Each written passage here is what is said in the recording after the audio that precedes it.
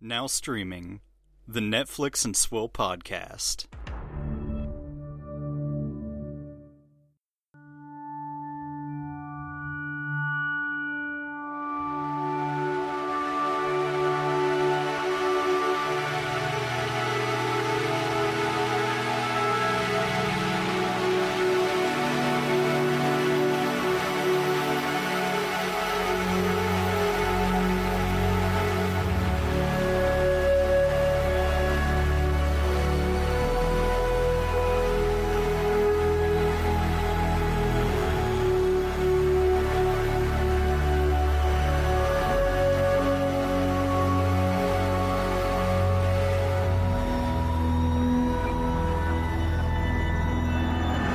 Hello, ladies and gentlemen. Welcome to Netflix and Swill, your source for stuff and complaints. I'm your host, Caleb. And I'm a complainer man. I am Dan. And we're here to complain to you about some things. How are you, friend? In a complaining mood. Otherwise, I'm good. I'm tuned in right now. I finished my entire drink before we even started recording, so there's that. Oof. I'm going to be Caleb on the Christmas episode. The first Christmas episode wherein Caleb got drunk and ruined Christmas. That's the name of the title. That's the name of the title. That is the title of the episode. It's episode 18? That sounds right. Yeah, 18.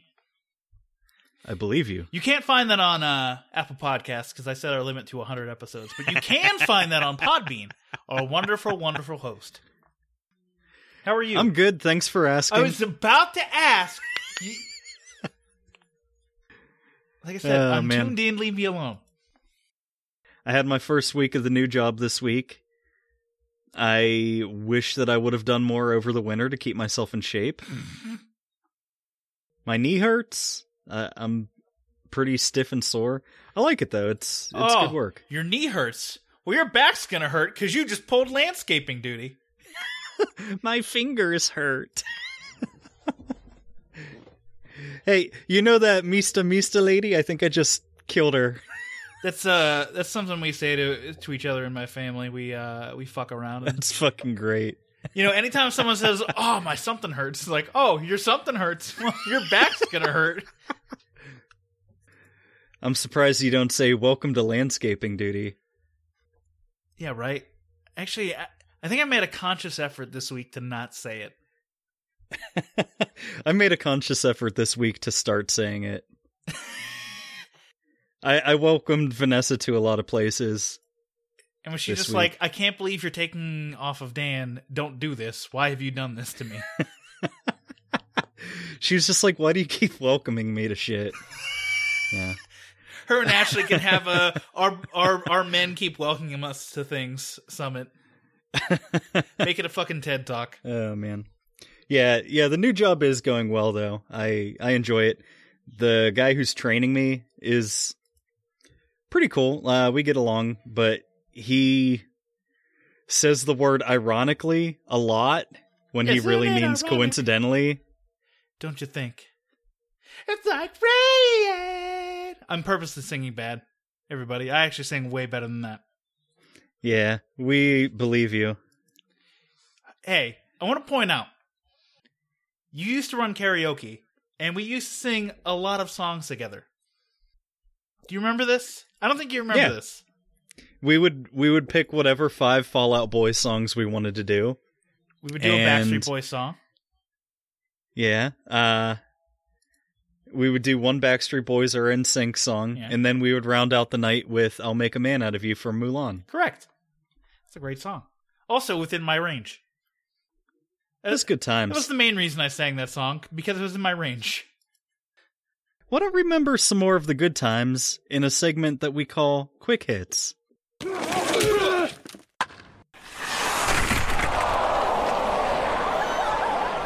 So, did you watch anything extra this week, Dan? I did. That you want to tell me about? I watched a bunch of random ass movies, and I don't want to talk about them mainly because they're not Netflix original stuff.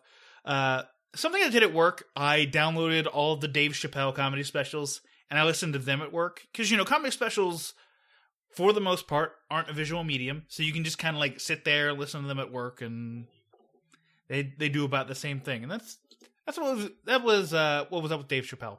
So like his first two that came out, like when he first quote unquote came back, are good. Like they're very good comedy specials. I laughed a lot. But then we get to Dave Chappelle's newer comedy specials, and they get into that preachy comedy special range where it's not good. I don't like those. I think those are boring.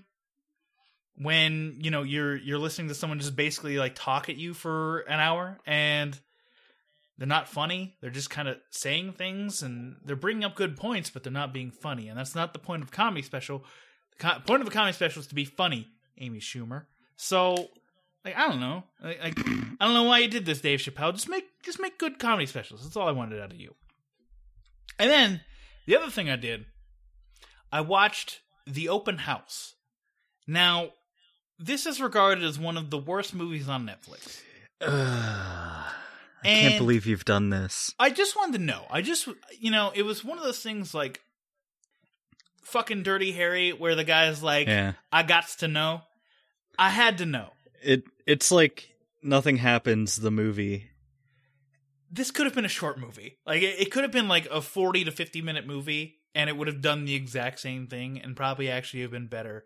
Like they tease like that this guy's been staying in this house for an entire week or like weeks on end or something like that, and you're just like, all right, just get the fucking murdering people. Like it's just a mother and a son in a house, and you're just like, come on, let's go along here. I thought the last 20 minutes were great. I thought once the killer actually started killing and like assaulting people and doing stuff, I thought it was great. Not great. I thought it was good at that point. And I know, like, the big problem everyone has is like, quick spoilers for The Open House, everybody. But the killer is never revealed. It's just it just turns out to be like a random person because they go from open house to open house and apparently just murder people, which is how I interpreted the ending. And I know people are upset with that. Whatever, it makes sense. Not every killing has a reason. Sometimes people just murder to murder. So, I thought the ending was fine, but otherwise it's a bad movie. It's a really bad movie. It's like a 1. So yeah, hard to avoid The Open House. But like I said, I just wanted to know. I had to know how bad this movie actually was. Yeah, I watched that kid movie, No Malone. Oh, why? That I said I was going to watch because it looked cute. I don't know. I just do things sometimes. It's fine. Ashley's going to be very mad at you because that is not your catchphrase. I don't know. I actually did enjoy it. It's just about an awkward kid. Her mom keeps moving her around because she gets different jobs in different states and stuff. So, like, she never really makes any real friends. Like, she has to always give up her friends and go somewhere else. So, yeah, and they move into this old rundown house, and there's just garden gnomes in the house. Just like all over the place. Sure. And she finds a weird stone in the attic that is like green and glowing and decides to take it and makes it into a necklace and wears it to school. So of course the gnomes are alive and, to try to make friends, she gives the necklace she made out of this stone to the cool popular girl at school who turns out to be a complete bitch. Because, of course, like, if you've seen any sort of, like, young kid or teen movie. Whereas, like, the awkward, nerdy neighbor becomes a true friend. Mm-hmm. You've seen a movie, I would assume. But, yeah, the gnomes are alive. You best believe that they're wacky. And the antics run hot and heavy in this one. And the stone that she took out of the attic was basically a magic crystal that kept the portal to like this monster world closed. So these monsters start portaling into her house and wrecking everything, and the gnomes are trying to fight them. And she has to try to get the stone back and save her house. That's basically like it's fairly simple plot wise because it's it's any kid movie, but Right. The animation is good. It's like I said, it's cute. It's actually I had a pretty good time with it. I'd say, don't go into it expecting The Godfather or like Citizen Kane or whatever. Like it's priced as marked, but I don't it's go fine. into any movie saying, "Oh man, Citizen Kane, can't wait." Yeah, except for Citizen Kane. if you have kids or if you're a giant man-child like me, then you can enjoy yourself with this. Let me tell you, it's a fucking big leap up from the Emoji Movie. That I believe, because I mean, you can't do much worse than that movie. And I don't know, the popular girl, she has like they're basically like a Mean Girls club that all hang out together. But every time those characters show up on the screen, it plays that one song. It's like, they call me Belle, they call me Stacy. That's not my name. Oh, see, I thought they'd play "I'm Just a Girl" during a very impactful fight scene. But that wouldn't make any sense and would actually detract a lot from that scene. It's almost like you read my mind or something. It's almost like I saw the movie you're referring to. Anything else? Now that's it. I saw a few things got added that I'm going to try to catch up on. One of them, I think it's been on for a little bit, but I'm going to start watching Sword Art Online. Oh, that's been on for forever. Yeah, but they added, what is it, Gun Hack Online? Oh yeah, or it's something? like season that's 3 kind of or like something. a different Gun Gale. Gun Gale, yeah. So yeah, that came across my recommendations, and I was like, oh, it looks neat. I should probably watch Sword Art Online before I get into this, though. I only watched the first 13 episodes or so. Like whenever he gets out of the simulation, I feel like that's an adequate series. Okay. Hey, Jimmy told me the same thing. Like, hey, just watch until he leaves the simulation. And everything's just fine. Yeah. I don't know. The one thing that I really wanted to dig into is JoJo's Bizarre Adventure. That did which get got added because because then I can understand all of the holy shit is that a motherfucking JoJo references in memes. Sure, if that's the reason to watch something, is to understand the memes. You know what we haven't done yet? What's your swill? Can we please get some alcohol into my mouth? He hates these cans! Stay away from the can! Hey, you remember the other week when you were finishing your old half bottle of High Life? Yes. Yeah, I'm having my beer from last week. Like an already opened beer? Yeah, it's that one quart of the Mississippi Mud, the giant bottle. Oh, and that's that Caleb can't hang like he used to. I want to like throw a quart of a beer. Yeah, a quart of beer is very filling, as it turns out, and I can't quite pound them down like I used to. So we can't pound them down like we used to, but we still have our ways.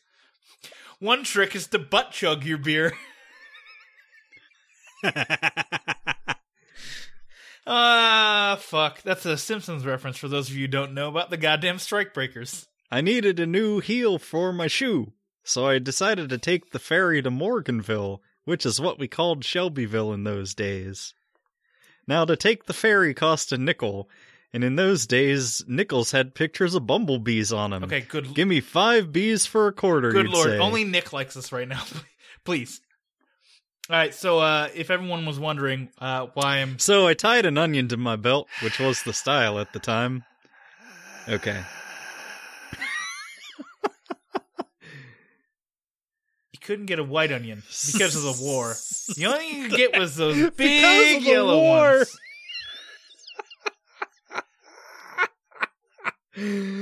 Oh my god. No, I'm thinking of Nick's bachelor party. And dipshit Dan buys an onion at the grocer's mart to tie to his belt. I want to point out. Because it was the style at the time. I want to point out. It was like $1.50 for a fucking stupid joke that would just run for an entire weekend. That's worth it. I've definitely spent more on stupider jokes. I remember I bought a Batman mask for the river trip one time. Have I used it since? No, never. So, whatever. I bought my friend Ryan a game on Steam, which is called Shower with Your Dad Simulator 2019. But why, though? Oh, shit. All right, well, my beverage is a gin and tonic, and it's the Gilby's gin. So the grocery store had a deal for tonic water. It was five liters for $4. So, of course, Dan took part in this deal. So he now has a shit ton of tonic water. So prepare for more gin weeks, or even maybe a vodka week. Who knows? Cool. We'll continue to report on this story as it develops. Speaking of developing stories, let's get into some news. Oh, shit, it's mail time. So, the big news for the week is that Netflix has decided to cancel One Day at a Time. And this comes directly from Netflix themselves, and that includes a statement, a first, at least to me, that Netflix has ever publicly commented on why a show has been canceled. With the exception of Everything Sucks, but this is from their official Twitter account. And I'll read the statement. It is a very long statement, so just bear with me. And then we will discuss. We've made the very difficult decision to not renew One Day at a Time for a fourth season. The choice did not come easily. We spent several weeks trying to find a way to make another season work, but in the end, simply not enough people watched to justify another season. Thank you, Norman Lear, for bringing the series back to television. Thank you, Gloria Calderon-Calais, and Mike Royce for always making us laugh and never shying away from bravely and beautifully tackling tough subject matter in a meaningful way.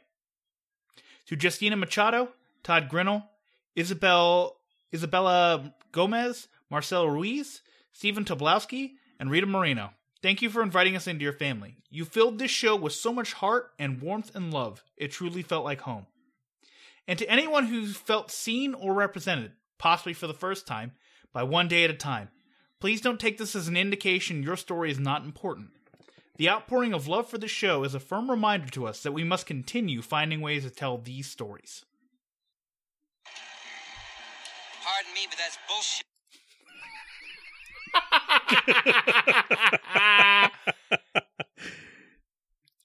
So, Caleb, I've been popping off about this all day. Basically, if you've seen a tweet from the Netflix and Spool Twitter account, it's been me popping off about this. So I want to hear what you have to say about this, and then I'll kind of crystallize thoughts on it. I'm just so fucking mad and disappointed. It's one thing to completely mishandle the show, but then to turn around and fucking say that shit to the people who actually were fans of the show and imply that oh, you guys weren't good enough at, spreading word of mouth about the show or whatever. I don't know. Netflix does this, if they cancel something, they're just oh, there weren't enough viewers. It's never we don't know how to sell our products. Dan is very upset by this, mainly because in the first part of the statement, when they said, but in the end, simply not enough people watched to justify another season. What that tells me is that they're blaming the end user, you, for not watching the show, despite the fact that many of you have probably never even heard of the show in the first place. And that isn't your fault. It's not your fault you haven't heard of a show. It's not your fault that we didn't talk about a show. It's not our fault we didn't talk about a show. It's Netflix's fault. Netflix has done a poor job of marketing their own shows to you, the end user, the customer. And now, because they did such a poor job, they can't come out and say, we did such a poor job at making you aware that these shows exist. Such things as The Get Down, and these are bad examples because I don't like these shows, but people did. Gypsy, Everything Sucks, Girl Boss. People like those shows, but not enough people watch them in order for the show to continue. And Netflix constantly puts that on you. But the fact is, Netflix hasn't done anything to make you want to watch those shows. Or, if you did watch those shows, you thought, oh, these weren't of good quality. In which case, good for you. You watched the show. You did what you were supposed to do. And it was up to the show, and the show was ultimately not good enough, at least to your standards, and you stopped watching. I don't understand why Netflix felt like they could come out and say to their customers, you didn't do enough. As a business, you never do that. Ever. You never tell a customer, hey, you didn't do what was required of you in order to make us successful. That's not how this works. So, sorry, Subway's shutting down. You guys just didn't buy enough sandwiches. I get it. When it's difficult to tell what's profitable and what's not. Netflix doesn't release numbers, so it's hard to tell how many viewers One Day at a Time really got. But that show could not have been expensive. They're not asking for big bang money, where every actor wants $1 million per episode. Yeah. Well, me and Vanessa were talking about this too. There's 4 sets. Like, there's other little sets that they use here and there, but like, the main set is their apartment. There's the laundry room. There's Schneider's apartment. And there's the doctor's office. Almost every single episode, every shot is in one of those 4 places. How much money does it take to design this show? Like you have fixed camera angles, Mm-hmm. So quite honestly, I don't understand how many more people needed to watch this show. My estimate was about 2 million people needed to watch this show. Being that an average subscription price is around $12 now, that seemed like a solid number. That's about $24 million to run this show for a season. And I think that's about right. I could be off, it could be 2.5 million, you could need 3. Regardless. I don't think this show is expensive enough to where you can say, oh, it needs like 10 million viewers, like a Stranger Things. Like Stranger Things pulls in bonkers numbers. And you have those Stranger Things in order to balloon up these littler projects that don't cost anything and have a smaller fan base in order to keep bringing it to that fan base. Well, that's like Joel McHale, like the Joel McHale show. There's no way that that show cost anything, because he pulls up fucking videos from other shows and stands in front of people and talks about them. You're just paying Joel McHale. Yeah. Like, it's just like One Day at a Time. You had the sets built. You're paying the characters. You're paying the actors. Rita Moreno probably had the highest price tag of anybody, and that's just because she's a name. And she's only kind of a name. No offense to Rita Moreno. So, like, I don't see how salary was anything more than, like, maybe $1 million an episode. Like, no one was getting super famous off this show. Sorry. Like, it's a good show, but I don't feel like anybody, we all like it. I like all the characters. But, like, no one's becoming an A-list superstar off of this show. Sorry, it's just not happening. So, to prove my point on why Netflix sucks at marketing, because you've probably never seen this show in new releases. You've probably never seen a banner ad for this. So, today is March 15th. We're recording a little bit early. 2 shows released today. Two shows released new episodes today. Arrested Development Season 5 and Queer Eye Season 3. So, I went into my list because I have both of those shows in my list. And I scrolled until I found where they popped up on my list. Arrested Development Season 5, Arrested Development I should say in general, was 33rd in my list. It was the 33rd option in my list to watch. Queer Eye is even worse. Queer Eye was in the 44th position. On release day of new episodes, they weren't in the new releases category, unlike Triple Frontier, which actually is one of the few times that I've actually been surprised that Netflix actually marketed a thing of theirs because it was a banner ad. It popped up first in my list. It was under new releases. They did everything they needed to do in order to promote Triple Frontier.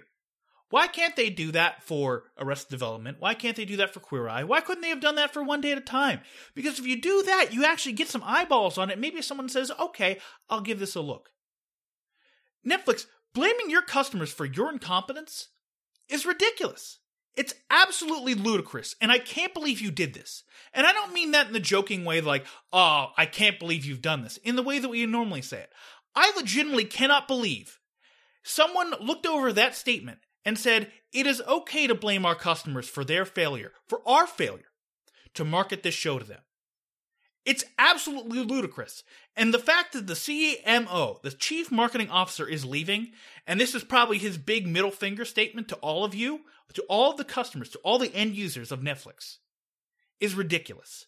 And I'm quite happy that he is leaving. Because if that's the message he has to people who pay money in order to get the best content served to them, I don't want him around. I think he is poison. And I really hope this search for a new chief marketing officer ends rather quickly, because we don't need some kind of toxic piece of garbage telling us that our opinion doesn't matter and that we are the reason a show gets canceled. Well, I said this earlier, but the problem just runs so deep with this company. Like, their entire sales and marketing division needs to be sacked pretty much, and the entire interface and algorithm needs to be rewritten so that people can actually find shit. So I can find anything to fucking watch. The only things that pop up for me every single time I open Netflix, there's a banner ad that automatically starts playing a video that's never relevant to something that I want to watch. And then the top row is Friends, The Office, and Parks and Recreation. And this is the other thing that I'm pissed off about, because Netflix has been on this push for the last 2 years or whatever. We need to invest in our own content. We need to be independent as a network. And, you know, we need to separate our success from having to rely on outside companies that produce content. And then they cancel all of their original shows so that they can afford to keep Friends on for another year. And it's the unfortunate consequence of this, but I remember seeing a graph that was basically how many users actually watch, you know, what do users actually watch? Friends, Parks and Rec, The Office, and stuff like that. Licensed content was all the top stuff. Right. And I mean, it will be, because some people just are stuck in the past, I guess. I mean, look at fucking voter polls and you'll know that, but yeah. I don't fucking know, man. It doesn't seem like they want to back their own shit. They just do like these weird little products. They don't promote them at all. Mm-hmm. And like some of them will go viral or whatever. And, you know, they'll be like, oh, look at what a good job we did. And some of them will just die on the vine. And they're just like, oh, you guys fucked us by making us make this show that you didn't watch. I don't know. I don't fucking know. I mean, look at Bird Box. Bird Box was not highly promoted by Netflix at all. In fact, like, I only saw things about Bird Box that were due to memes. Like, memes are the reason that movie became even as mildly successful as it did. Otherwise, Netflix didn't do a damn thing in order to promote that movie. They didn't do anything. It got the exact same treatment as every other single product on Netflix, with the exception of Stranger Things and House of Cards. Like, they're quote unquote big programs that actually, you know, brought them viewers. And as opposed to trying to bring other things up to that level, they said, oh, we can't bring anything else up to this level because we won't market it. So let's just continue to shove that other stuff down their throat. And then, as everything starts to leave, such as House of Cards ending. Stranger Things has 2 more seasons in it. Orange is the New Black is ending. Unbreakable Kimmy Schmidt is done. Who knows how much longer BoJack Horseman has? Like, you need to start bringing up that second wave of content, and they're not doing that. You know, the best comparison I can make to this is WWE. See, WWE, for a long time, used to rely on just John Cena. And now John Cena is becoming a Hollywood actor. And so he's off doing his own thing. Well, the product has suffered because they built up John Cena to be this end-all, be-all. And now that he's phasing out, you have a bunch of guys who are just like, okay, yeah, I'm here and I do stuff, but none of you actually, like, really like me. Like, the general audience doesn't really like me. I don't know. I mean, they could still say that Cena's wrestling and that, you know, like, promote him as being their star. And then he do. It's not like anybody can see him anyway. It's true. But, like... That was a long walk for a short trip. But it's the same thing. It's like, your older shows are dying out. It's time to start promoting new stuff. And, you know, if you don't have anything new to promote, if you just continue to cancel things over and over again because you're not promoting them well enough, well, I mean, what's the problem here? It's you. It's not the viewers. It's the fact that you can't promote things properly. Anytime we go to review something on the show, like that week, like that weekend, if something comes out, it's not at the top of my list. It's not in a Panorama. It's not in new releases. It's nowhere. I have to go search for it. That's ridiculous. You know, people most often will just like, okay, The Office is here. I'll go watch that. And that's because it's right there. It's everywhere for them. It's in their list. It's in their recently played. Like, whatever algorithm you have needs reworked. And the fact that no one at Netflix sees that as a problem is ridiculous to me.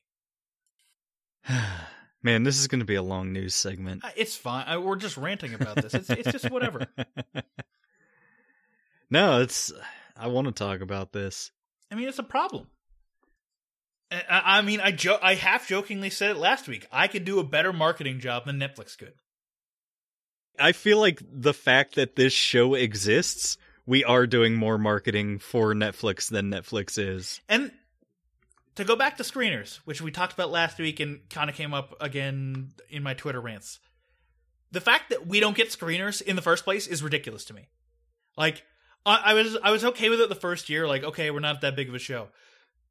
We go out to a lot of people. A lot of people come to us and listen to our opinions and say, okay, they like that, I will watch this. Or in Hendo's case, he'll read my review of Io and be like, oh, yes, I would like to suffer through this movie. I mean, I've seen people post about this show on Reddit, which... Really? Shocked the hell out of me. That's bizarre. Yeah, it was surreal. But, so... I want to talk to you guys real quick because of my quote-unquote business acumen. I suck at marketing, but I understand this. I understand market saturation. There hits a point where you start hitting diminishing returns in terms of gaining new users. And Netflix is hitting that in a lot of its markets. Actually, the best way for Netflix to gain new users is to move into new markets. So when you hit that kind of market saturation, the best way to market is to market to your existing customers and give them reasons to stay on your platform. And that's not through The Office, that's not through Parks and Rec, that's not through Friends, that is through their own original content. And the fact that they don't promote their own original content, that they don't help their own original content succeed, is the reason why Netflix will fail. And I mean that. They will fail if they do not change their marketing strategy entirely. Yeah. Anytime I open up Hulu, it immediately drops me on a page that's Hulu originals. And I've never watched any of them because Hulu originals are terrible, but it's there. I'm aware of them. I tried to watch an episode of The Mindy Project because I think that Mindy Kaling is super cute. Yes. But then I watched it and I was like, so she's just trying to be her most annoying self in this, huh? And I think I think what it really comes down to is that the success of this show depends entirely on Netflix. Like if subscribers just leave Netflix wholesale and go to a different platform, we're fucked. Like the show in its current format is fucked. We can go off and do literally anything else. Like we can go off and make this show into fucking anything. But it won't be about Netflix, and it'll be Netflix's fault. Fucking anything was my dating strategy in college. Yeah, it was. So, I don't know. Netflix, we're at a point with Netflix where they need to significantly change how they market their programs. And it needs to be towards their current users so they stay, because Disney streaming service is coming.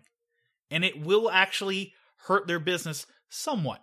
I don't know how much, but if they're putting every single Disney animated movie on that streaming service, people are going to go to that in droves. And, there are going to be people that won't be able to afford Netflix or multiple streaming services. So they'll probably stick with Disney because they like what Disney has. It's time for Netflix to buckle down and finally say, our shows are fucking worth something. We need to do something with them. Let's make them as successful as possible. And that's another thing too. I also subscribe to HBO's streaming service, which is significantly more expensive than Netflix, and I watch it significantly less. But there's still value to that because they consistently hit a quality mark, and they promote the shows that are big on there so that I'm aware of them and want to watch them when new episodes come out. And that's the thing, we're steeped in Netflix. I can't explain the value of being a Netflix subscriber to somebody at this point. Yeah, because we are in that 1% of Netflix super users that watch a ridiculous amount of content on Netflix every single week. There are months where we watch in the range of 60 hours worth of Netflix content. So most people are just turning it on every now and then to just watch whatever pops up. And we're there to be like, hey, look, we're here to help guide you into what to watch. These are the things you should watch. Because Netflix refuses to do it. We are Netflix's marketing arm, and we get nothing from them. Nothing. We're not paid by them. We aren't given screeners. We're not even given the opportunity to actually help them promote more positively. Instead, we have to fight an uphill battle in order to say, hey, these shows are actually worth a damn. Watch them. To me, it's ridiculous. And I've basically given up the screener fight. Because it's not even worth continuing to scream into a void about. They don't want to help themselves. Not that this isn't meant to throw shade at them, but Shaken Not Nerd. They're a podcast. And they have this show called Shaken Not Noob, where they talk about gaming news. Well, they get review codes for video games. I wouldn't exactly call Shaken Not Nerd a gigantic success, but they're an influencer. I listen to their show every week. I listen to Shaken Not Noob every week. And, hearing their opinions about games on time is important.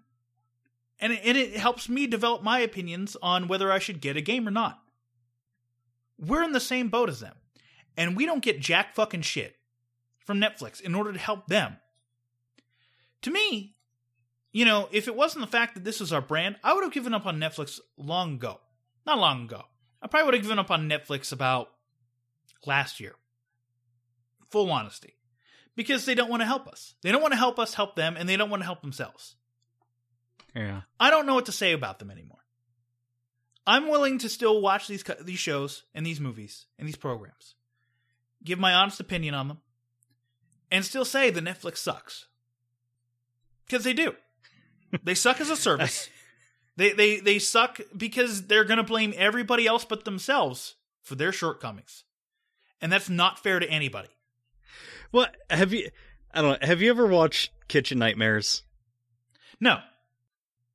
that show is very interesting because the businesses that always struggled the most, like, the owners actively blamed their customers for not liking their food. It's not that they were doing something wrong. You know, it's not like that the place was dirty or their food was subpar or, you know, they made some stupid business decision. It was, these people don't appreciate us and, you know, they don't see the good that I'm doing here. And that kind of attitude is toxic. That kills your customer base. Nobody likes being talked down to. Exactly. If you don't show your customers that you care about them, why should they care about you? It's that simple. Yeah, and at this point, I don't. I think that's it. I think we've talked this to death. I mean, we've given our thoughts on why Netflix is a piece of shit company at this point. We've given our thoughts on why they will most likely kill this show and themselves. I don't want to say they'll kill this show. I think we'll be able to tell whenever Netflix is completely dying off and then just kind of jump and do something else. You know, because I think we're smarter than Netflix at this point. Yeah. Yeah. So, like, there's not much else to say. Like, it's just, you know, last week I said, here are the 5 things that Netflix could do in order to make sure that, you know, they're getting the most out of, like you, the end user, is getting the most out of their product. And then I reiterated it again on Twitter, and people were like, yes, someone listened to this guy. Yes, he knows what he's talking about. And not to blow myself, but, like, to me that felt obvious. And maybe it's because I'm coming at it from an outside view. And maybe that's what Netflix needs, is someone to come in from the outside and say, hey, this isn't what you're doing wrong. This is what needs to happen. You need to start doing this. It just seems like their culture is like, they're just so dead set on destroying themselves. Because there was that news story a couple months ago about, you know, the employees were coming out saying what a shitty place to work at it is. And, like, how bad they treat their employees. You know, if that's how they treat themselves, like, why would they care about the actual production staff and everything? Yeah. So, I don't know. Anything else you want to say before we hop out of this? I mean, this was the only news story of note this week. I don't know. I really liked my tweet in reference to it, where I tweeted the picture of John Bernthal all covered in blood, giving the thumbs up, and I said my face whenever my Netflix fucks up every little thing that they do, but my success as a critic depends on their success as a network. And yeah, it really... All right, Caleb, now that we've thoroughly destroyed Netflix, why don't we talk about some new programs that are coming to it in a segment called Downstream? Baby, I can't control the internet. That's my favorite line! Oh man, we should rebrand this segment as things that are about to get canceled. All right, welcome to things that are about to get canceled. What? Canceled soon. Whatever. We'll workshop it. We'll figure out a name. Baby, I can't control Netflix's marketing division. That's my favorite line. Our first trailer is for an Indian Netflix original series called Delhi Crime. So this is like a detective hard-boiled on the streets of the mean streets of I guess specifically New Delhi. Yes. This is set in India. This is not about, like, a New York Delhi that is having crimes performed in it. What'd you think? Because this is based off a true story. Oh, really? Yeah. It looks exciting. That is interesting that it's based on a true story, because I didn't really pick that up from the trailer. Oh, don't worry. I read that in the synopsis. Because it just looks like kind of a detective hard-boiled cop drama type show. Yeah, it's based on the 2012, this is going to get butchered, near Biaha case. Okay. No, wait. Nurbyaha. Wait, no. Hold on. Nurbhaya. There we go. Don't hurt yourself over No, there. it's just I flip syllables for some reason. Like the Y came before the H, and that's just wrong. It was just wrong. But it looks interesting. It's a series, and I don't remember. I don't think you watched Sacred Games. I know I did not watch Sacred Games, even though I think at the time both of us went, man, this looks like a really fucking cool show. So, I'm not going to promise that we're going to watch this, because knowing us, we probably won't, because there's too much stuff to watch. But yeah, I think I started watching the first episode of Sacred Games, and it was very good. But then I started fucking with my phone, so I wasn't reading the subtitles, and I looked up like 15 minutes later, and I was like, I can't do this right now. Understandable. But yeah, if you like crime dramas, especially ones that are based on a true story, here's the show for you. Next up is a show that probably will never get canceled because it's about a white upper middle class family. The Santa Clarita Diet Season 3. This show is infinitely more expensive than One Day at a Time, because it stars Drew Barrymore and Timothy Olyphant. And I don't understand how this show is still running, quite honestly, because I never hear anybody talk about this show.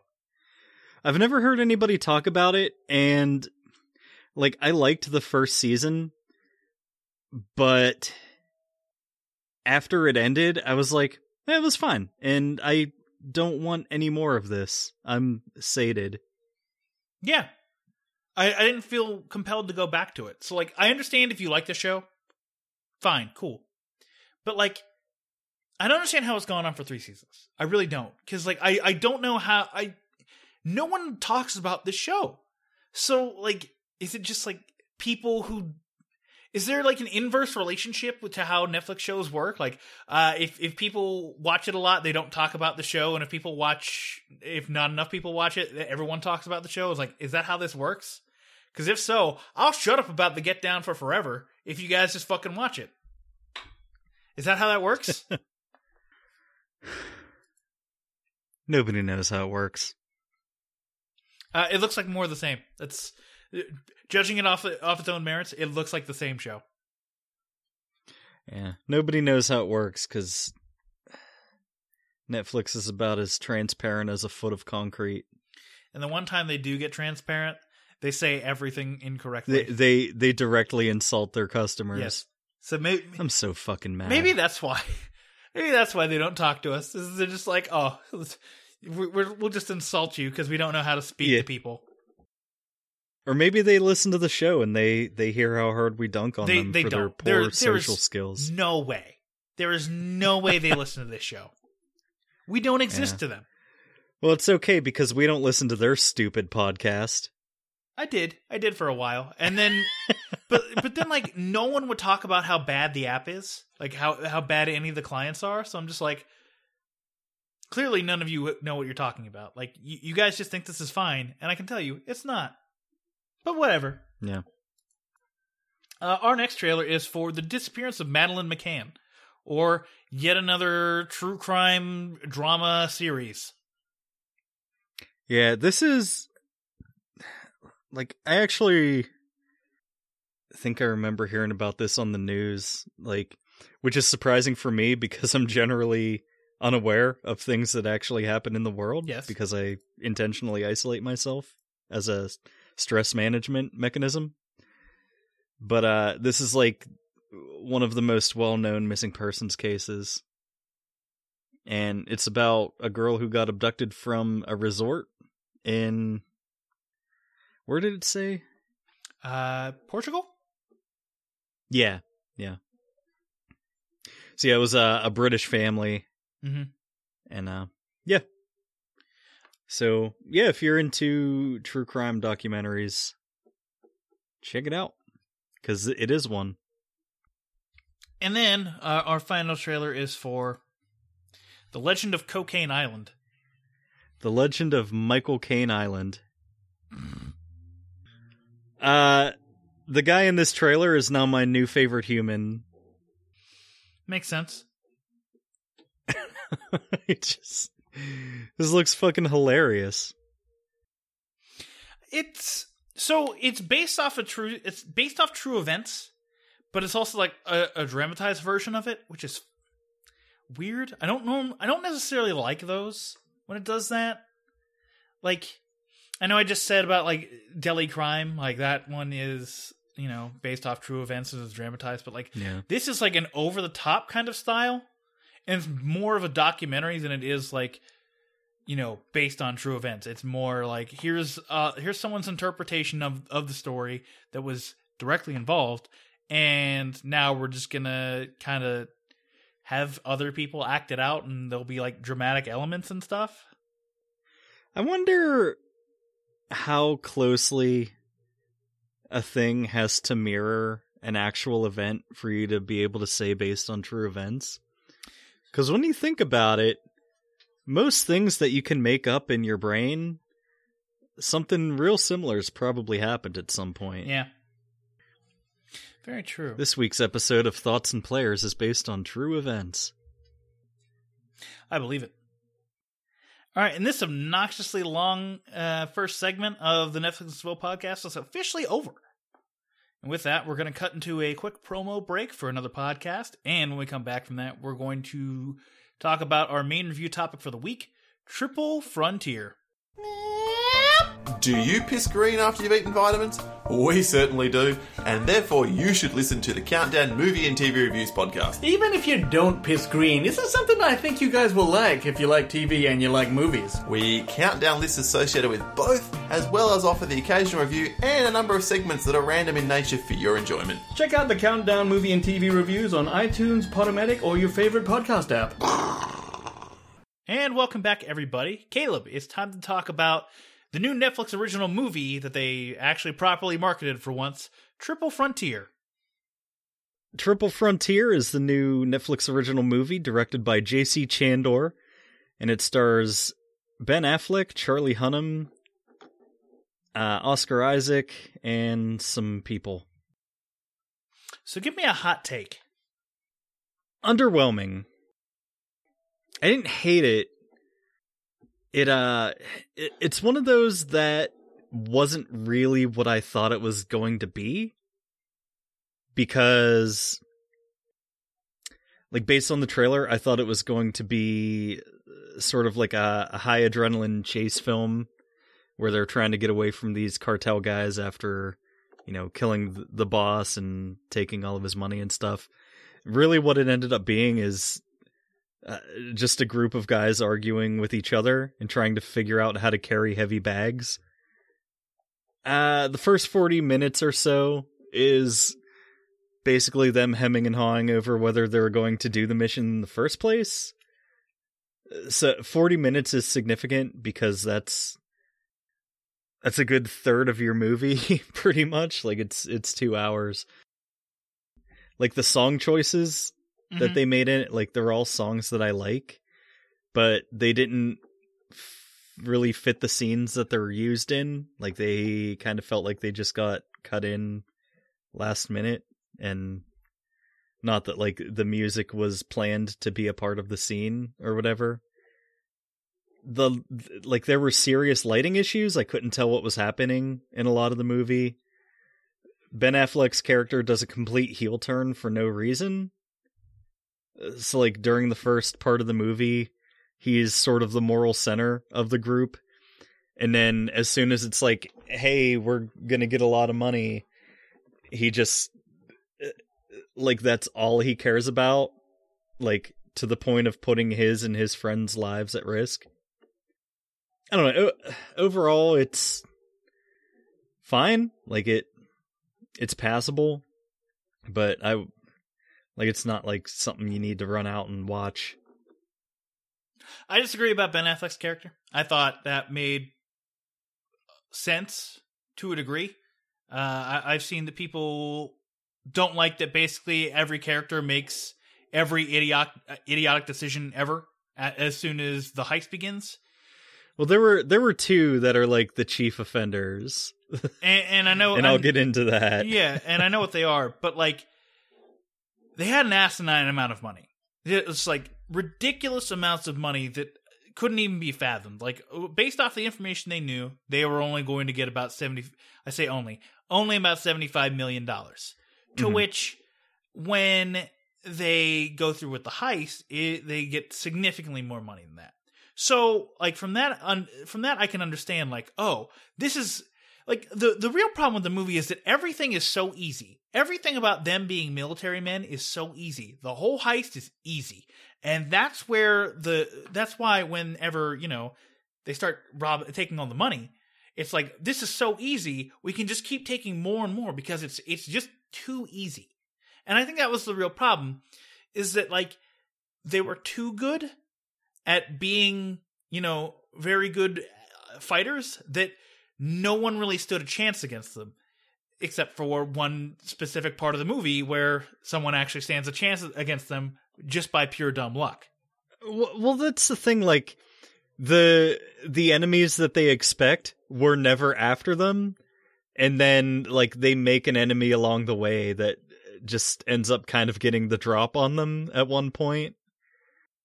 And yeah, I really didn't like the shift in Ben Affleck's goals throughout the movie. Like, it really, to me, just didn't feel like it was earned.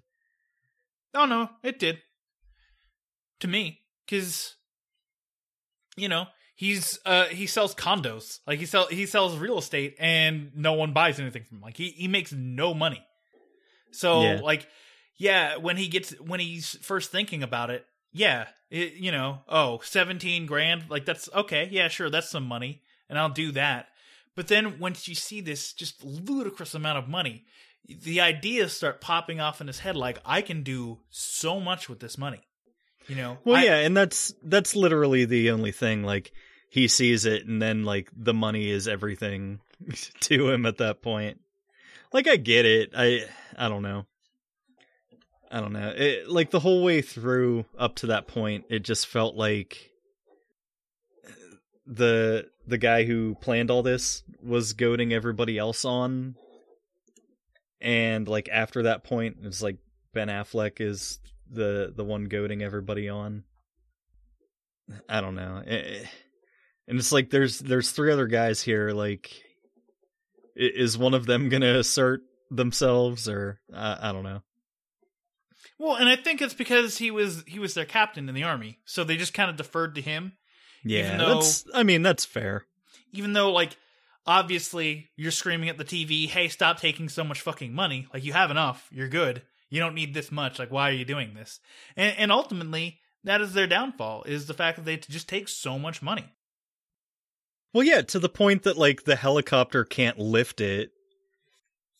And, I really didn't talk about my thoughts. I was just basically saying, like, hey, I don't agree with you about, like, the whole character motivation. I felt like the character motivation made sense. But, like, to me, you're right. This is boring. This is kind of a boring movie for what was originally supposed to be an action heist movie.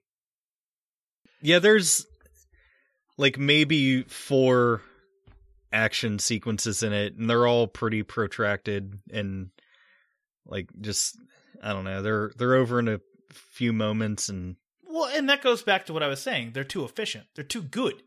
And that's the thing. It's like, it feels like there is no stakes in this movie whatsoever because they are too good.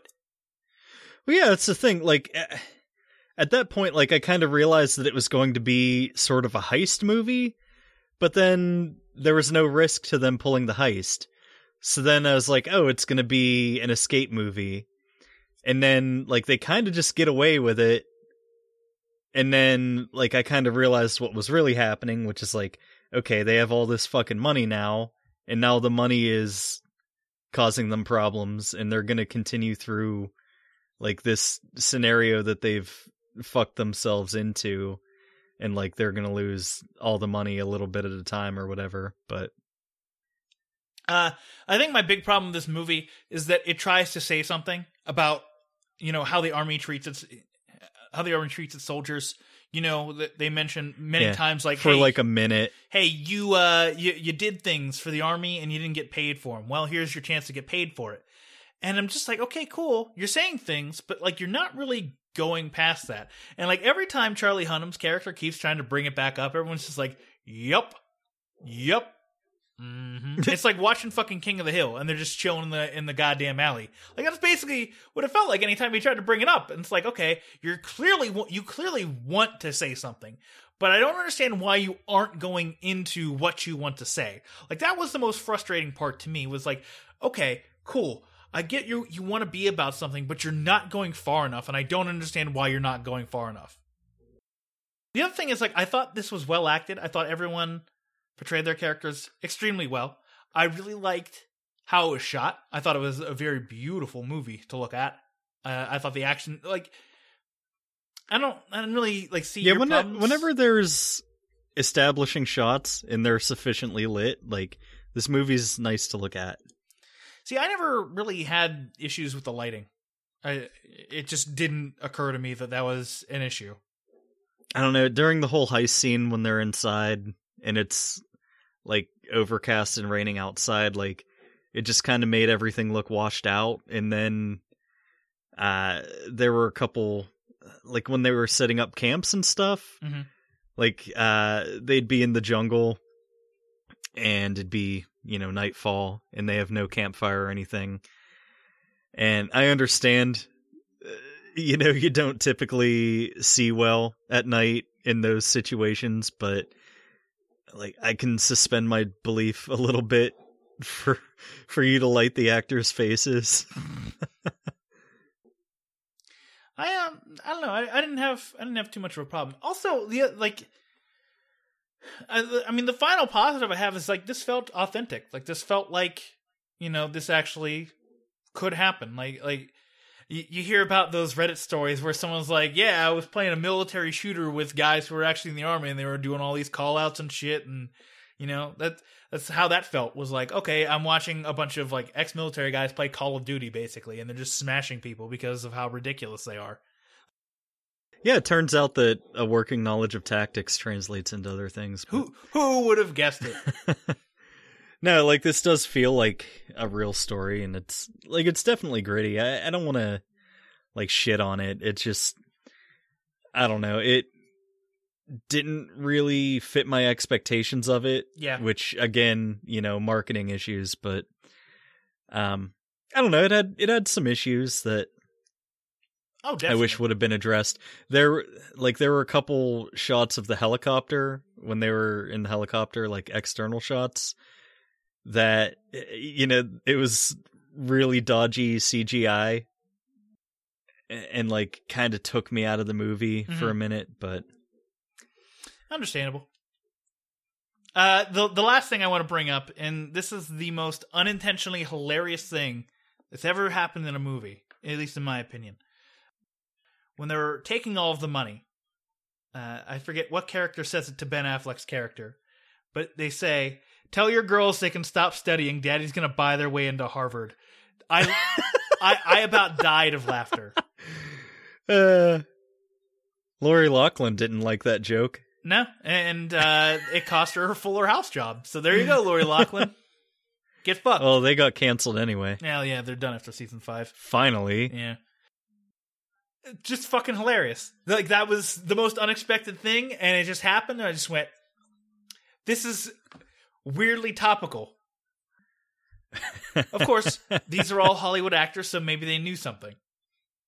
A real Hollywood movie.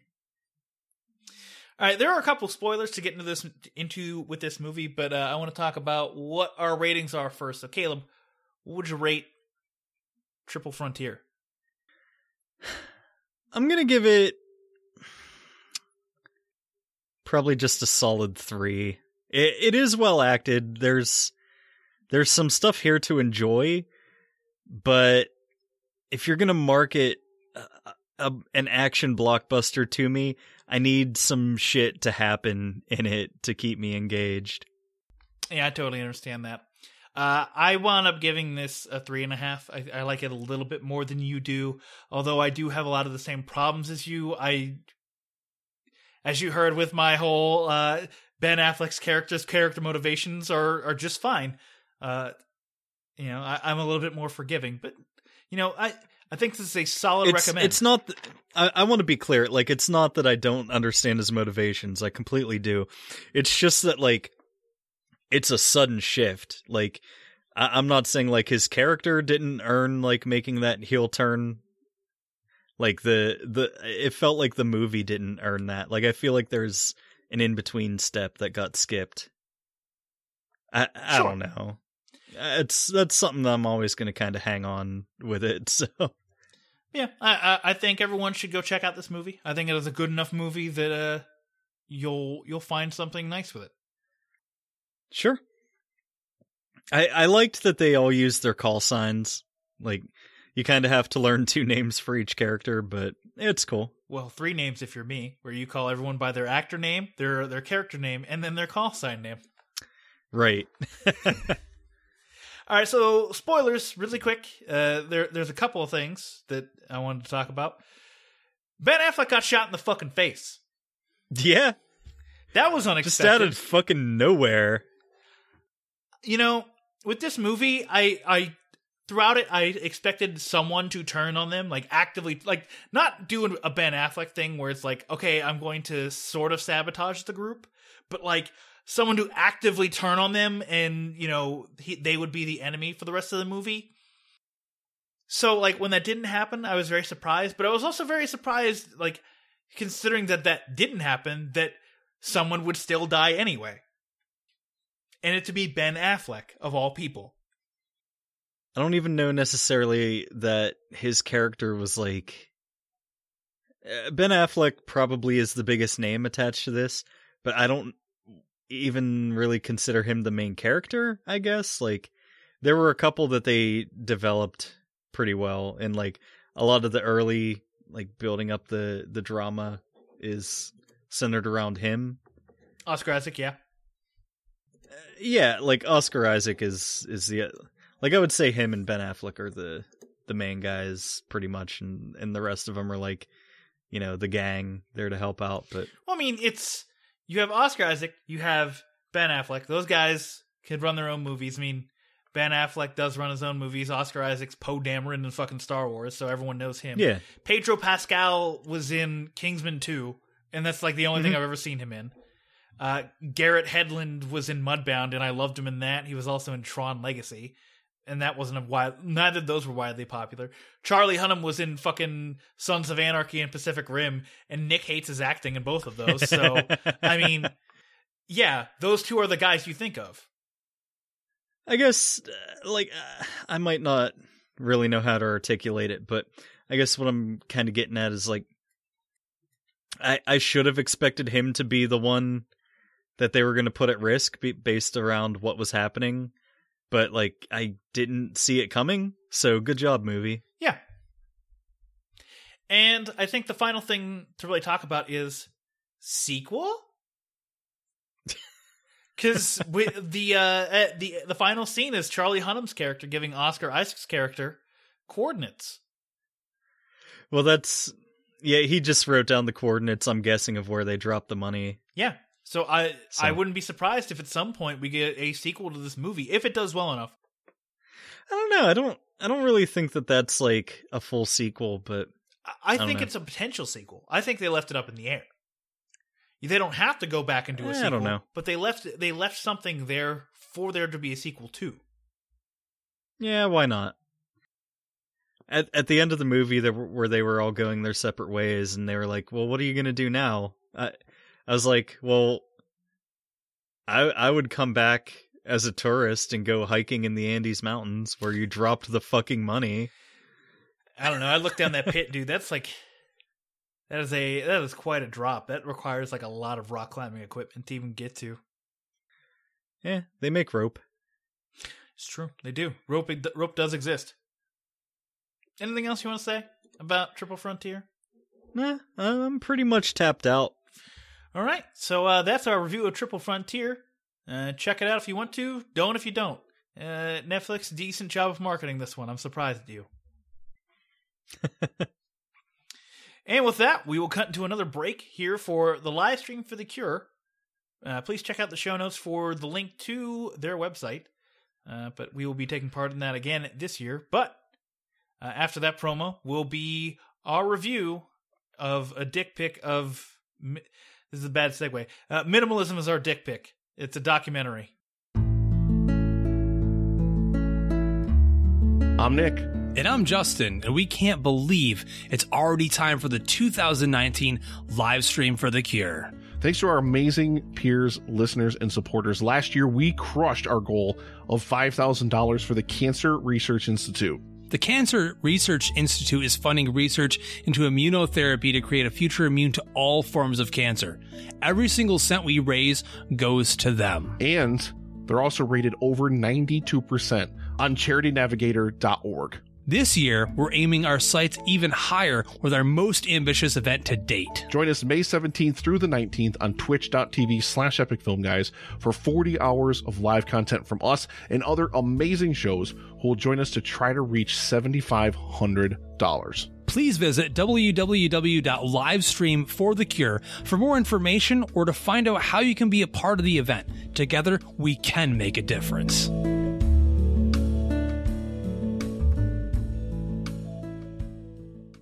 Welcome back. Dan, it's time to get into this week's dick pic.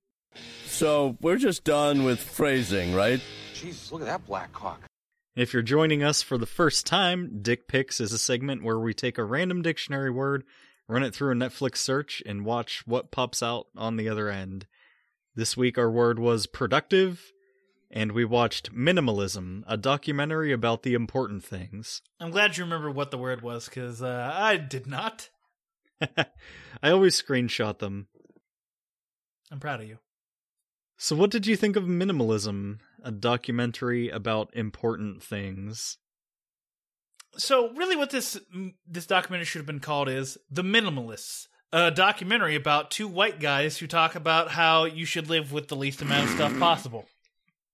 Because really, it's about these two guys who call themselves the Minimalists. Like, they take up 50% of the documentary. Now, you're going to say, well, that isn't a significant amount of time. But the problem is, the other 50% of the time, it's covered up by, like, 10 other people. So, like, why the fuck? Like, it's just a bad documentary. It's a really... I hated this thing. Like, I agree with the general message of the documentary. Live with the least amount of stuff you can. You know? I brought it up last week where I was like, oh, we definitely have a problem with clothing. Like, everyone has just too much clothing. And whenever you try to remove clothing, you know, no one needs additional clothing. So, like, it just gets thrown out, and it doesn't decompose, and it just causes problems. So I understand, and I'm good with the whole message of the goddamn movie. But every time they try to tell me about how much better their life is, I'm just like, but... like, I don't care what you think. Like, you just suck. You have no personality. You just happen to exist. Yeah, I don't know. Like, I have way too much shit. I realize that. Like, it's not that like I'm attached to earthly possessions, really. Like, I just have too much shit that I haven't used up enough to throw to justify, like, just discarding it yet. Right.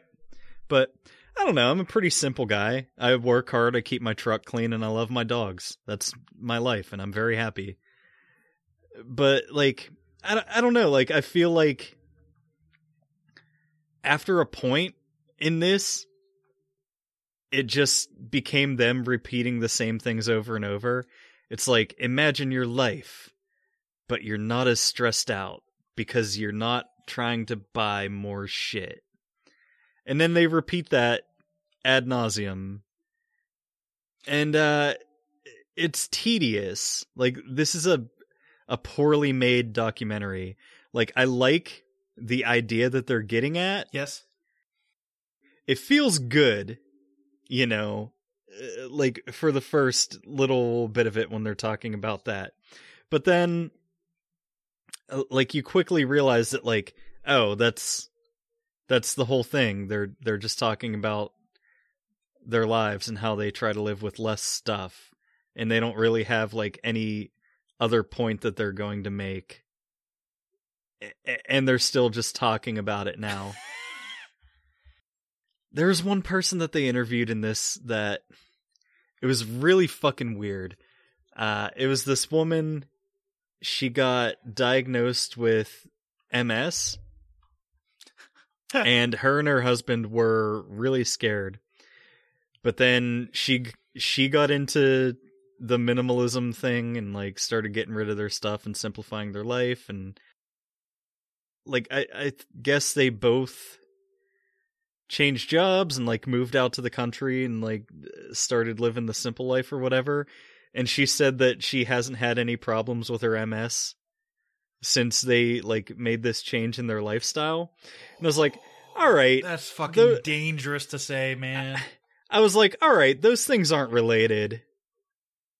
Yeah, well, yeah, like this movie goes that far into like being just wantonly irresponsible. To me, a documentary fails when it's more about the people than it is about the message that they're trying to convey. Like literally every 3 seconds, the fucking white guy dude bros were on screen. It's like, hi, we're the minimalists. And it's like, okay, cool. You're promoting yourself. If you just wanted to make a documentary about yourself, go make a documentary about yourself. This is when we were on the Today Show talking to Hoda. Ah, yes, Hoda, the person everyone fucking listens to. Within the first 30 seconds, I got the point that like, oh, they're minimalists. They have less stuff than me. And then they never like they never were like, oh, and this is how you get to that point. Like it wasn't like Marie Kondo shows up and she's like, hey, you can get rid of things if they don't spark your joy. And like this is the actual process of stepping through that and like altering your lifestyle. It's just like we're two straight white men and we're a lot happier than you. Don't you want to be like us? Yes, I would. Please tell me your secrets of being able to throw everything in the garbage. Yeah, and that really comes down to my final thought on this is just watch Marie Kondo instead, because at least she has a personality. These guys are about as generic as they come, and nothing illustrated that more to me than when Fuckman McGee decided that he wanted to read a passage from his own book in the middle of the desert. In the middle of the fucking desert. Yeah, he did a dramatic reading of his own fucking book, standing in the desert. And somebody filmed it. Yeah. It is masturbatory. This is a horrible documentary. Do not watch this documentary. Watch Marie Kondo instead. You will get as much, if not more, out of it with having a better time. Do you want to get pissed off? Sure. Do you want to take a crack at what the rating of this is on IMDb? I'm going to say 8.2. Nah, lower than that. 7. It's about a 7. Nah, it's 6.7. About I would round up to 7. But I was reading through reviews on Letterboxd, and a lot of people were like, "Oh man, fucking white boys tell me how to live my life," and then other people were like, "Man, this was really enlightening. I'm so glad I watched this documentary." So I'm like, "Yeah, sure, a middling review makes sense." Yeah. Yeah, no, I don't know. I think IMDb reviews tend to be higher than I would expect. Maybe. I don't know. Yeah. Because it's just like randos. I think I'm just a pessimist. So, speaking of ratings, what would you rate Minimalism, a documentary about the important things? 1.5, maybe. Yeah. I wound up giving it a 2, and I don't know why. Like, I don't like this documentary. I don't think it actually serves... Like, it serves sort of a purpose for, like, 10 minutes, and then you should move on. Because, like, the other thing about this, and it's hilarious, like, did you notice that every person they interviewed was a founder of some movement towards minimalism? Every single one of them. And it's like, guys, you're not founding a new thing. Just stop. Like, yeah, you're not it's original. Almost like... It's almost like they're not spending their money on iPhones so they can afford to shamelessly self-promote. That was the other thing. It's like everyone on Letterboxd is like, it's a bunch of white dudes telling me I can live without my stuff while typing on fucking MacBooks. And I'm just like, yeah, sure. Whatever. Yeah, this is a bad documentary. Don't watch it. Watch Marie Kondo instead. There you go, Netflix. We're promoting a show that you should be promoting. Because we spark joy, and you do not. Maybe that's the problem. Maybe One Day at a Time just didn't spark their joy, and they had to let it go. Fuck you, Netflix. Exactly. Fucking dumb idiots. All right. So, with that, let's look up some words and put them into some search bars to find out what our dick pics are for next week. And you can vote on the poll on our Facebook page. So head on over there and give us a follow or a like, and you can vote and make us suffer or watch something good for once. Caleb, what word you come up with? If this one is what gets voted as our pick for this week, or maybe I'll just volunteer to do it and give you a week off. My word was extinct, and it brought up extinction. And I know you've seen it, and you'll likely kill yourself if you have to watch it again. Oh no, I'll just bring up my review again and just read it verbatim. What's funny is my word was flawed, and that brought up the movie Io. Oh no! But that wasn't a movie I was going to watch again because fuck that. It is on my list. It is on the short list for worst Netflix original of the year. But instead, I have 3 options here, really, and one of them I kind of want to. One of them I'm eventually going to watch, so I'm not going to pick that one. One of them is a Nicolas Cage movie, so I feel like that one is the one I should go with. But the final one is what I'm really going to go with, and it's The Notebook. Okay. So, what do you want? It's not that simple. What do you want? High school relationships. Yeah, trying to decide where to date, or where to eat, rather. So yeah, both of those movies will be put in a poll on our Facebook page, like I said, so head on over there and vote for one of them. Okay. Well, until next week, why don't you tell the people where they can find us? You can find us at netflixandswill.com. That's netflixandswill.com, spelled exactly like you see it in the episode artwork. There you can find reviews, links to the show, and other things like our Patreon page or our merch store where you can buy a slick new t-shirt, or you can contribute to our show and get some sweet bonus content like Nick, myself, and Caleb all talking stupid nonsense words about this thing called Cautionary Tales of Swords. I listened to the first 4 minutes of that again, and it's just total insanity. Yeah. No one ever said we knew what we were doing. It's correct. Also, next week, we're going to be reviewing the Motley Crue biopic movie, The Dirt. I cannot wait. Or can I? I can't wait to see Machine Gun Kelly's rap career die before my eyes. Oh wait, that has already happened. Thank you, Eminem. I want this to be the moment in time where he reinvents himself as a hair metal artist. We'll see how that pans out. Final thing before we go is that we were on the IMDb Journey podcast. We did their Pod v Pod 15. And I goofed it real hard. You waned me. You done waned me, and I don't know if I appreciate it. So if you want to listen to that, you can find the link to that episode in the show notes. Please listen to that and give the IMDb a listen because they're a very good show. That ding dang Caleb's at it again. Yeah. So that's it. All right. And until next week, this is Caleb saying we'll see you next Tuesday.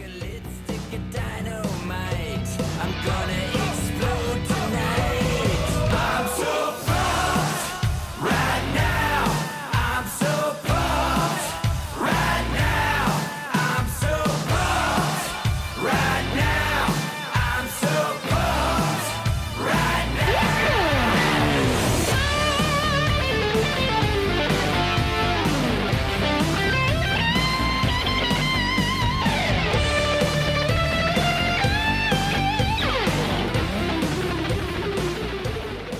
Netflix and Swill is an independent podcast. As such, we believe in the scrappy underdogs of the podcast world. If you're an indie podcast and would like us to run your promo on our show, please contact us. The little guys need to stick together. If you enjoy what we're doing, please consider leaving us a review on Apple Podcasts and telling a friend. The more we grow, the better the show will be. Thank you for being part of the Netflix and Swill family.